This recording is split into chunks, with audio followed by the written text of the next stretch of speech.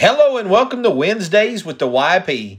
This is William Davis, youth pastor at Clays Mill Baptist Church in Lexington, Kentucky. Thank you for joining us today. We look forward every Wednesday to join you on the broadcast Wednesdays with the YP.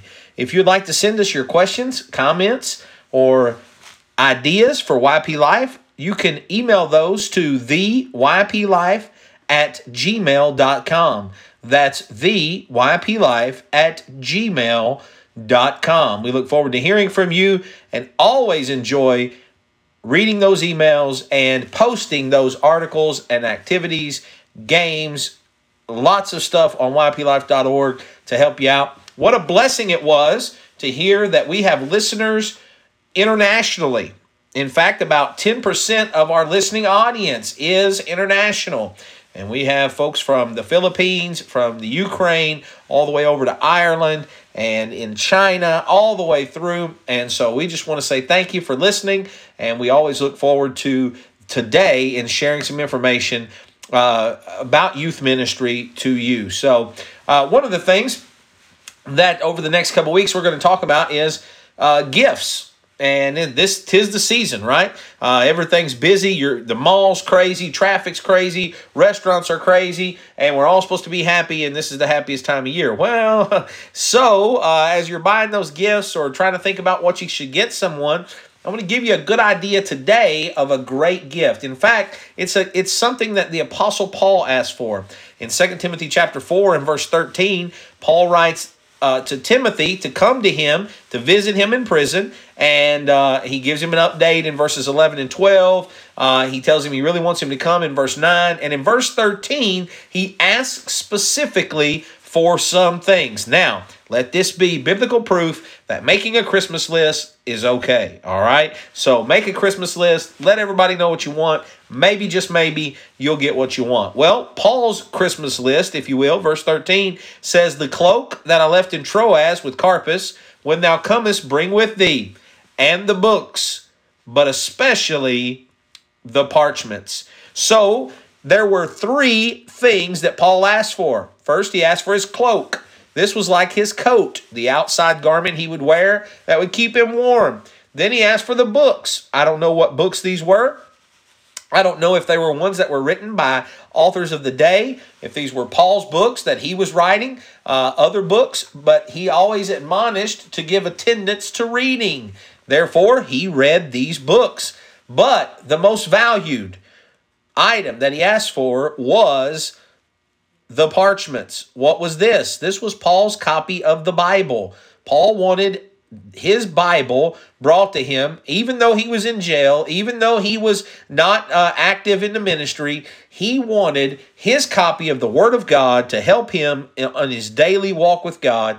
And boy, there's so much truth in this passage. You know, Paul had just experienced Demas falling in love with the world and forsaking Paul and the church.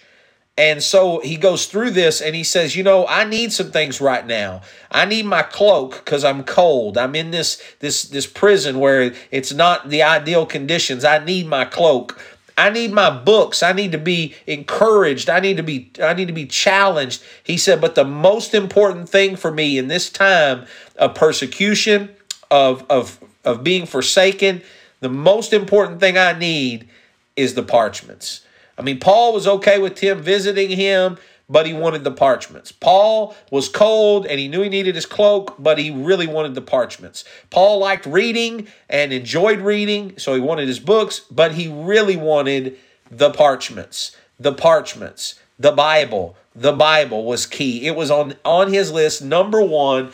And so, with that being said, let me just challenge you that a great gift you can give your teenagers is a Bible. Every year we have a bus Christmas, and we do for our teenagers. And over the years we've built up an amount of Bibles. And if a young person does not have a Bible, we make sure that they get a Bible. And so let me challenge you: does your teenagers have Bibles? Next time you go into your teen class, ask, who has their Bible? And if they say, well, I've got one at home or whatever, they may not. And so make sure that they have a Bible. It's a great gift, even for a preacher, even for an adult, even for a grown-up that we can give them to say, hey, I got you a new Bible. What a blessing. It is our book that we walk with God with. And so what a joy it ought to be that we receive a Bible. Now, let me just tell you about this Bible. If you have a Bible or if you are gifted a Bible, first of all, you should love it. The Bible talks in 1 Samuel about the word of the Lord being precious in those days, meaning it was rare, it was valued, it was cared about. And so the Bible talks in Psalms about us delighting in the law of the Lord. Do you have a Bible? Do you know where it's at? Do you read it? We ought to love our Bible. We find salvation in the Bible. We find comfort in the Bible. We find God's realness, God's goodness, God's faithfulness in the Bible. It's all based on the Bible. Really, if you think about it, the majority of things in life come down to biblical authority. And if I don't have a Bible, then there's no way the Bible is going to be the authority in my life. And so especially the parchments. I ought to love the Word of God. Reading books is great. Having a cloak to protect you from winter, or even to spiritualize, to having a cloak of separation to protect you from the world is great. But if you don't have the parchments, if you don't have a relationship with your Bible, then it won't be long before you're like Demas and you're forsaking the church and the work of the Lord for the world. Now, not only should I love the Bible, but I should learn the Bible. I should memorize it, sing it, know it. Then I should live the Bible. I should do what I read in the Bible. Not just have knowledge, but the Bible says I should not just be a hearer of the word, but a doer as well. I should be a doer of the Bible. I want those books. I want that cloak, but I especially want to do what the Word of God says. And then I should lead others to it. And this comes to where we should gift the Bible. The Bible says in Psalm 119, verse 6, then shall I not be ashamed when I have respect unto all thy commandments. If I love my Bible and I'm enjoying my Bible and I'm trying to live my Bible, it's going to be easy to share with others my Bible or to get them a Bible. So let me challenge you this year, those of you that are youth pastors, youth workers, make sure all your teenagers have a Bible. That's where they're going to find Jesus. That's where they're going to find a walk with God. That's where they're going to find the will of God. That's where they're going to find every answer to every question life brings is in that book. So let me challenge you. Hey, you may get them a cloak. That's wonderful. Kids need clothes, need coats, need hats around this time. That's wonderful. You may get them some books, some devotional books, and we do devotional books around here. But especially the parchments, Give them the Word of God. What a great gift the Bible is for a teenager. I remember I was 17 years old when I first started reading the Bible. I began to take notes. I began to digest what I read, and I began to begin to obey what the Word of God said and make changes in my life. The changes in my life weren't based on an emotional experience at a service. They weren't based on my parents making me do what I was supposed to do, but they were based on the Word of God. Not a cloak, not a book, but the parchments.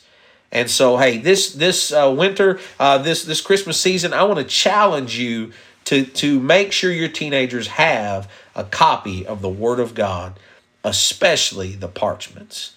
And so, hey, hopefully that's a blessing to you. Next week, I'm going to tell you the teen study Bibles that I recommend the most. And we'll review those. We'll talk about those. And that way you'll know which type of Bible. Now, obviously, the King James Bible is the Word of God. Amen. But the different types of study Bibles, the best study Bible that you can get for your teenagers next week. Don't miss it. And until then, check out yplife.org. Lots of stuff on there. New stuff, Christmas stuff, games, articles, activities, all kinds of stuff. And we will see you next week. And until then, keep reaching the next generation.